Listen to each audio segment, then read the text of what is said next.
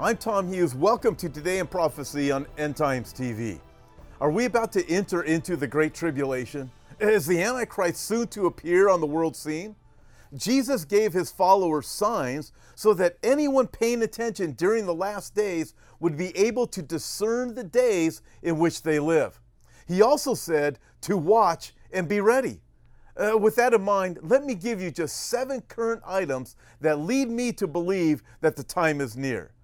Number 1, the book of Revelation tells us that in the days of Antichrist, no one will be able to buy or sell unless they receive the mark of the beast on their right hand or on their forehead. In order for that to take place, there must be massive data storage, and technology must be so advanced that there must be the ability to also track all people. Consider this article titled, Bye-Bye Boarding Pass, TSA Airlines Test Fingerprints, Facial Recognition to ID Travelers. Think of that, facial recognition or actually eye scans as you go to find out more about this technology, and also your handprints. The Bible says your right hand or your forehead. Kind of interesting, isn't it? And then here's another article to think about. This article says it's regarding technology. X-ray drones can see through walls. The technology is amazing. Think about it. Military, police, government actually have the technology that's available to see through walls and see if there are people there.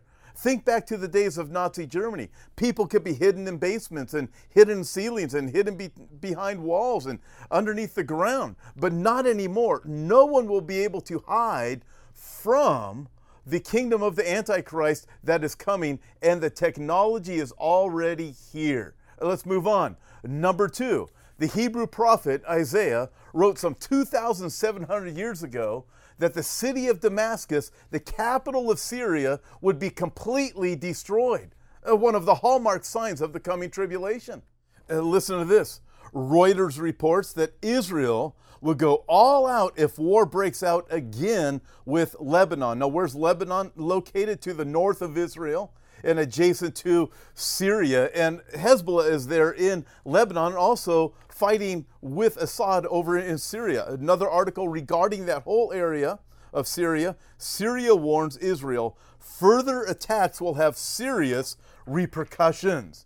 Number 3 on the list of things to watch are for earthquakes in various places, and massive earthquakes that flatten the mountains and cause islands to sink, plus severe volcanic eruptions. In Revelation chapter 6, the Bible speaks to these things, where the author John writes, I looked, and when he, that would be the Lord, opened the 6th seal, and behold, there was a great earthquake. And the sun became black as sackcloth of hair, and the moon became like blood.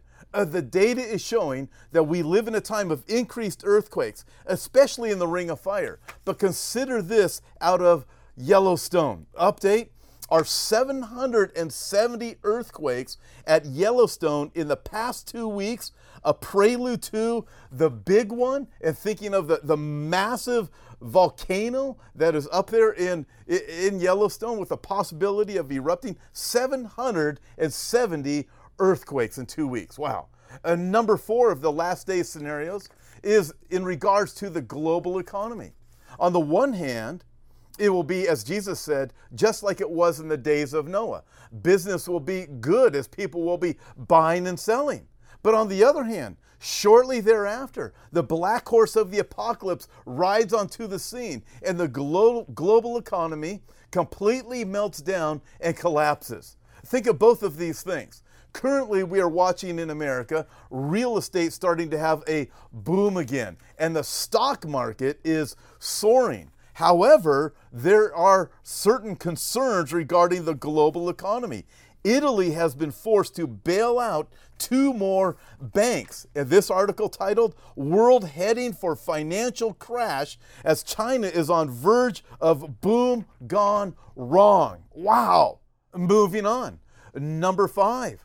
Something else on the list of how we can know the time is near is the escalation of the war drums, especially involving Russia in the Middle East and a war coming on the northern mountains of Israel. Think of this. Title of this article from The Hill: U.S. signals involvement in Syria could escalate.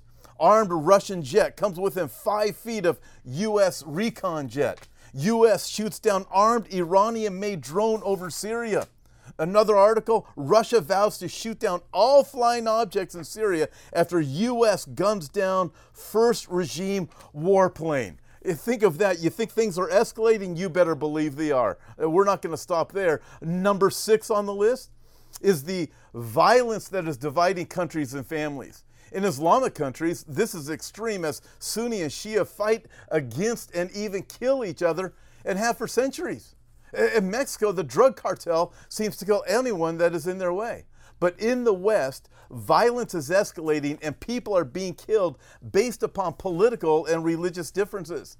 Families are split and threatening violence against each other due to these differences. And coming from the radical left are the calls to kill those of conservative views. It's off the charts in America. Think of this, just some of the titles to think about violence in the world and violence in America. Islamic extremist numbers swell to thousands way over in Sweden. But then here in America, coming out of Los Angeles, Armenian gang stabs prominent pro-Trump activist. And then here's this: Scalise attack. Remember Scalise, the GOP congressman that was shot? Scalise attack was to some degree self-inflicted, claims CBS News commentator Scott Pelley. That's CBS News. And then Rush Limbaugh said, we have scary proof of U.S. facing major divide that it can't escape. And then here's this: Nebraska Democratic Party official is caught on tape saying he's glad Scalise got shot. And then here's this article. The beginning of it says, classy. Bill Nye writer says it's okay if a few old, I can't say it, a few old conservative white men have to die to pass gun control. Wow. But Jesus said it would be this way, where we read in Mark's gospel that he said, now brother will betray brother to death, and a father his child, and children will rise up against parents and cause them to be put to death. And adding to that, Jesus also said that lawlessness would abound and the love of many would grow cold. Folks, we're living right there. Number 7 on our list is the slaughter of followers of Christ. The 5th seal in the book of Revelation tells us that there are many that will be slaughtered because of their belief in the Lord Jesus Christ. And then the Bible goes on and says, they cried out with a loud voice saying, how long, O Lord, holy and true, until you judge and avenge our blood on those who dwell on the earth?